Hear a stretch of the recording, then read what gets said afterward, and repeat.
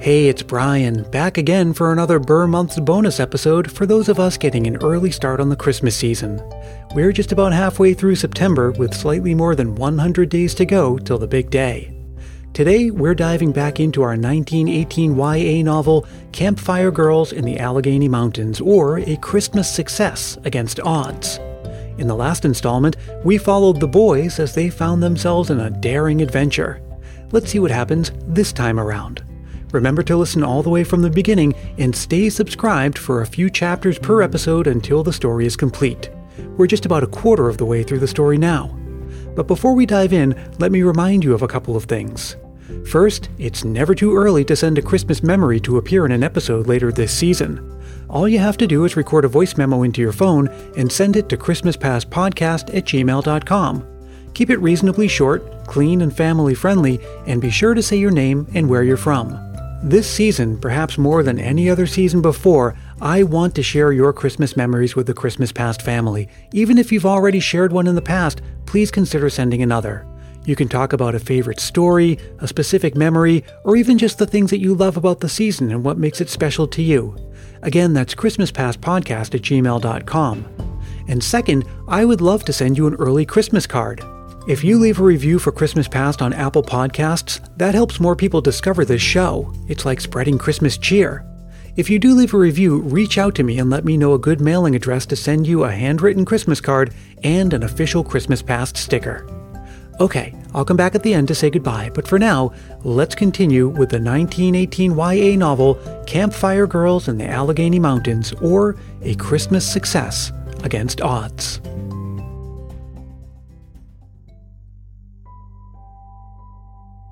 Chapter 8. The Eavesdropper. If the two masked highwaymen had been crouching in position for a foot race to be started at the shot of a pistol, they could hardly have sprung forward more suddenly or have sped down the road more rapidly. One glance over their shoulders at what doubtless appeared to them to be something like a regiment of armed men was pouring out of the timber. As one of the boys afterward put it, was enough to make them hot foot along, hot enough to melt all the ice and snow in their path. All of the boys now produced the flashlights, which they had carried in their pockets, and turned them on to their own faces, in order that Mr. Stanlock might see who they were and have no doubt that they were friends. This was according to one detail of their prearranged plan, and it worked successfully.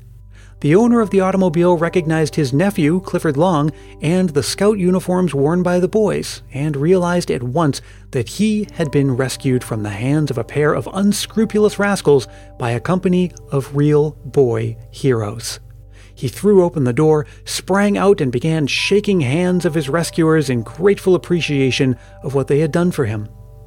"I don't know what all this means," he said, "but I've got wits enough to understand there's been some pretty tough rascality on foot, and you boys have done me a very great service."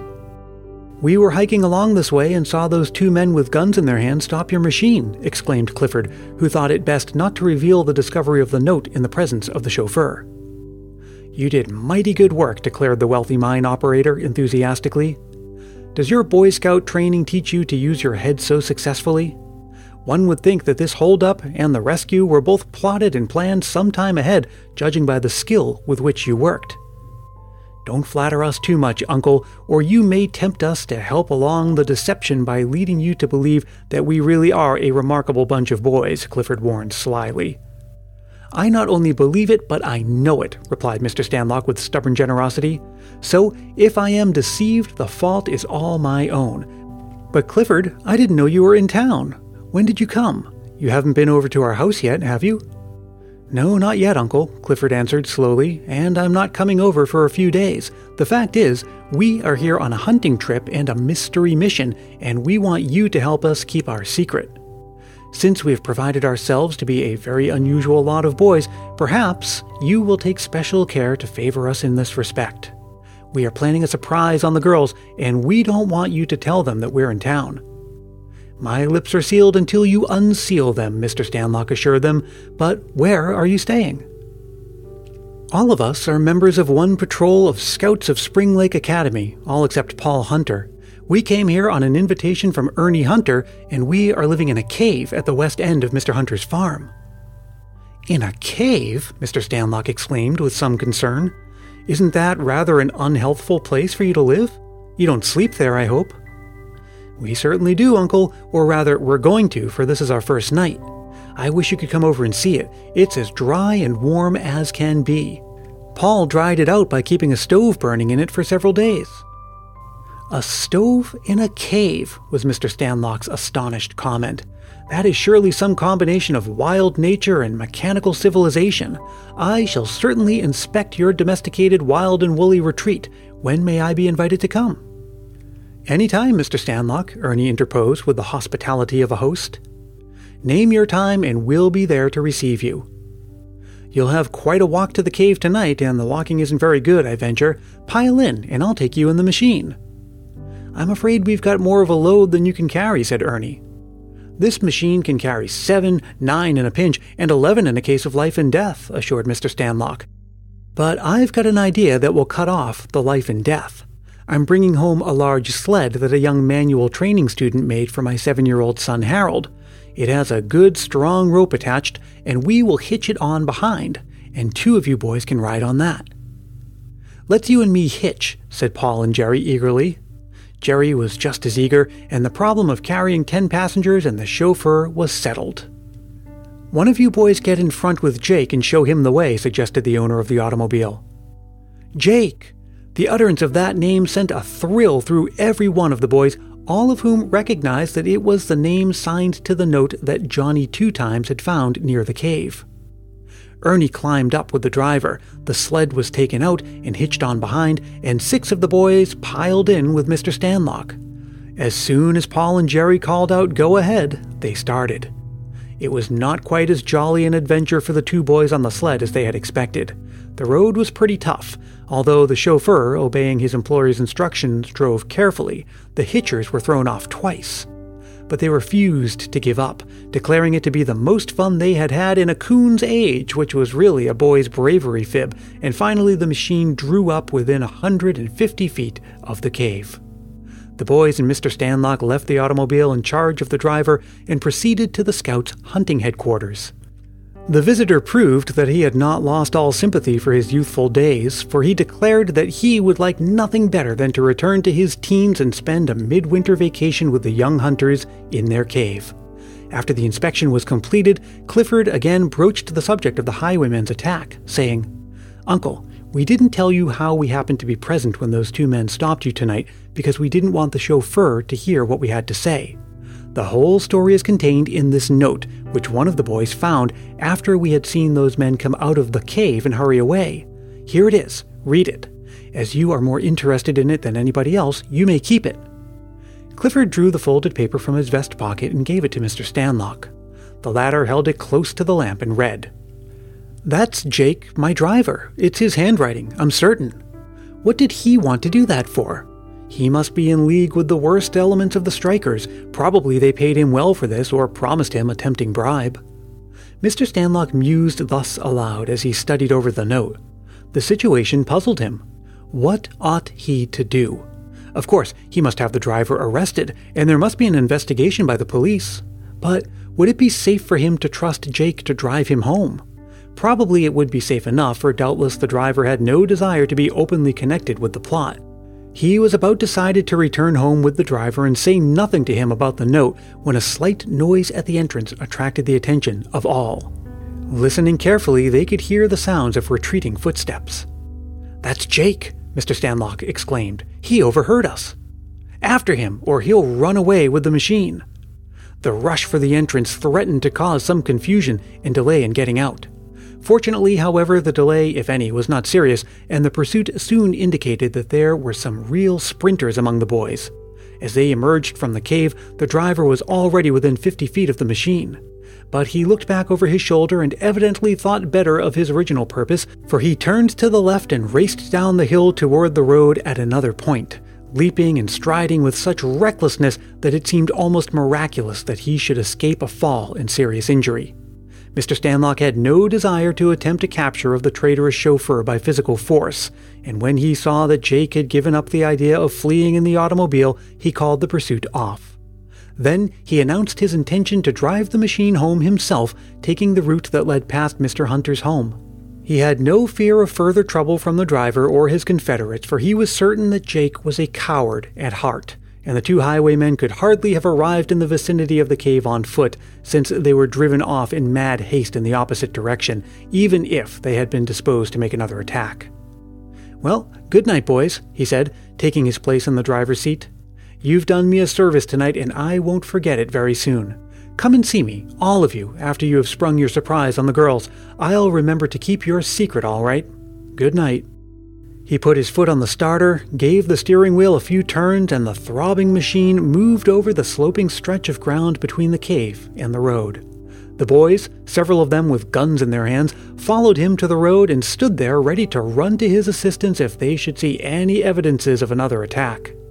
They continued to watch for 15 or 20 minutes until the lights of the automobile, which pierced through the darkness far ahead, indicated that he had proceeded between 1 and 2 miles without interference. Chapter 9. Mr. Stanlock Surprised. Perhaps it were better not to attempt to describe with faithfulness of detail the reception given Mr. Stanlock by his wife and family on his return home shortly before 9 o'clock. The fear that something of serious nature had intervened to prevent his appearing at the usual dinner hour had taken firm hold of Mrs. Stanlock, Marion, Sister Catherine, and Brother Harold. The fact that the police had been searching for him for 2 hours or more and had been unable to make any hopeful report had not tended in the least to relieve the tension of suspense, which became almost unbearable. Then came the vague announcement from Mr. Stanlock's stenographer at the latter's home that he had been called away somewhere but left no definite information. He had been called unexpectedly and left in a hurry. That was all the stenographer could say. This information was communicated to the police, who increased the family's alarm by asking a string of questions over the telephone, indicating the most direful suspicions. Had Mr. Stanlock seen or heard anything which caused him to believe that the strikers might do bodily harm if they had the opportunity? Had he received any threatening letters? Had he appeared nervous, or was there anything in his manner which indicated that he was apprehensive of trouble not already well known to the public? Marion and her mother answered some of these questions over the telephone, and half an hour later a police lieutenant called at the house and made further inquiry. There was no longer any possibility of dodging the most logical suspicions, namely that Mr. Stanlock was the victim of a decoy plotted by some criminal element working with or under the shadow of the coal miners' strike.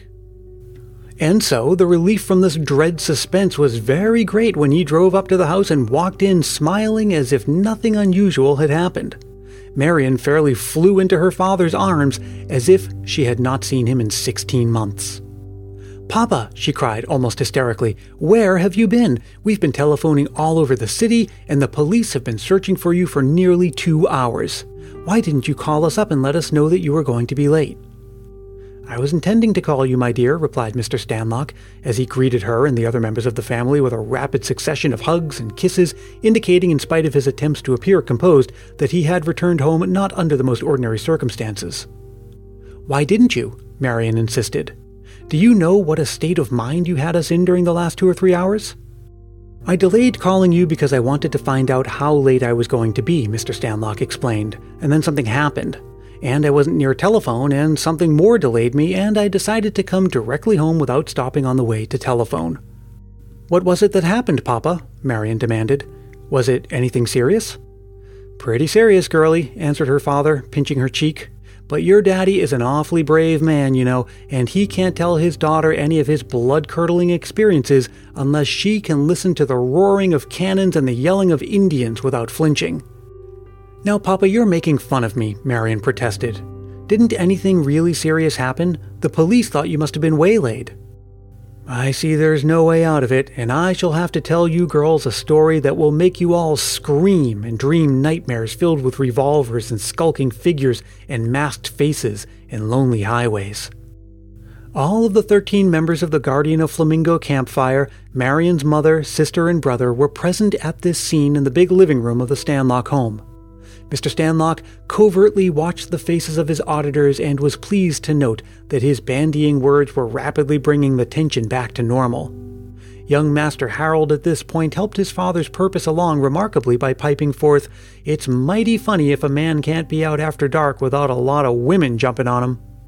Nobody with a grain of humor in his soul, if that is where the sense of fun is located, could have restrained a laugh at that remark. In a moment, it would have been difficult for any of those present to realize how tragically serious they had all been a few minutes before. After the chorus of laughter subsided, Mr. Stanlock sat down in a large upholstered armchair and remarked to his unconsciously brilliant son, "You are a great protector of women-oppressed man, aren't you, Harold? Your chief virtue along this line is your ability to get the philosophical high spots of everyday gossip. But don't stop there, my able young advocate. Do you realize that your father has had no dinner, and that this exacting bevy of girls is going to force me to suffer the pangs of hunger until I have told my story?" "I just told Mary, the head maid, to get your dinner ready," Mrs. Stanlock interposed smilingly.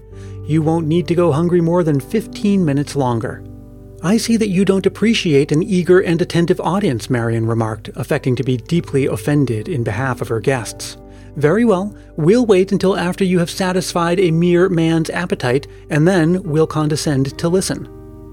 "Oh, I can tell it in 15 minutes while Mary's warming over the meat and potatoes. Now, get ready, all of you young ladies, for the first shock. I was, really and truly, held up." "Held up?" exclaimed several of the girls in chorus. "Yes, held up, with guns pointed at the chauffeur's head by 2 masked men on a lonely highway." "You're joking," Marion said dubiously. "All right," said the mine owner, settling back comfortably in his chair. "You insisted on my telling my story, and now that I have begun it, you won't believe my first sentence." "Yes, I believe it, Papa," Marion said repentantly, going close to her father's chair and putting her arm around his neck. "I believe you were held up by 2 masked highwaymen with guns in a lonely spot, as you say. But how did you escape?" "We were rescued by some boys." Although the end of a sentence, Mr. Stanlock stopped so quickly that only a dull person could fail to notice it. His sudden stop, of course, was occasioned by the return to his mind of his promise to keep the secret of the Boy Scouts.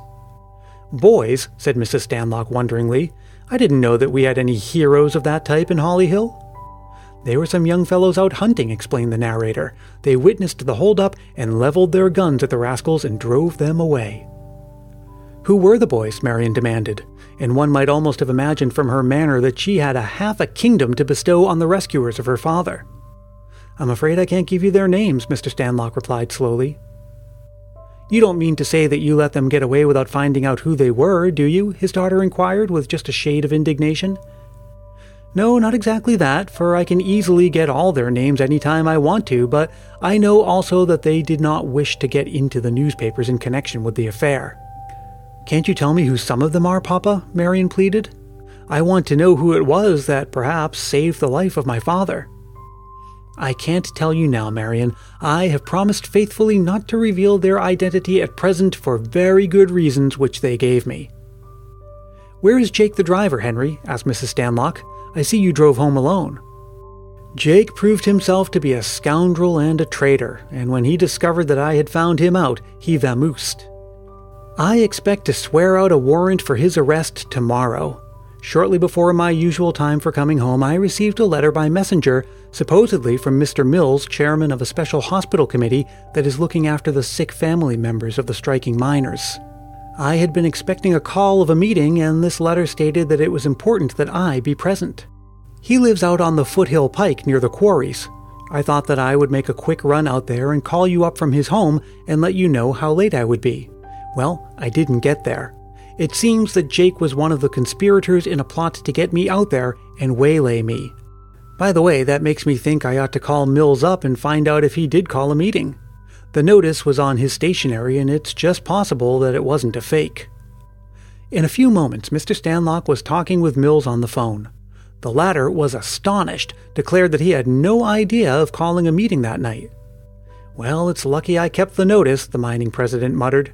"That'll be something interesting to show the police tomorrow." Well, the drama and the intrigue just keep piling up in this story. I hope you're enjoying it so far, so thanks for listening, and be sure to come back for the next installment in just a few days. Until then, let me remind you as always that Christmas Past is produced in wonderful Willow Glen, California by yours truly, Brian Earl. You can drop me a line anytime just to say hello, let me know how the Burr months are going, or what your plans are for this Christmas season. You can always reach me at christmaspastpodcast@gmail.com or connect with me on Facebook, Twitter, and Instagram. And please do join the private Christmas Past Facebook group if you haven't already, because we're celebrating the Burr months and beyond. Until we meet again, stay safe and healthy, look out for one another, and may your days be merry and bright.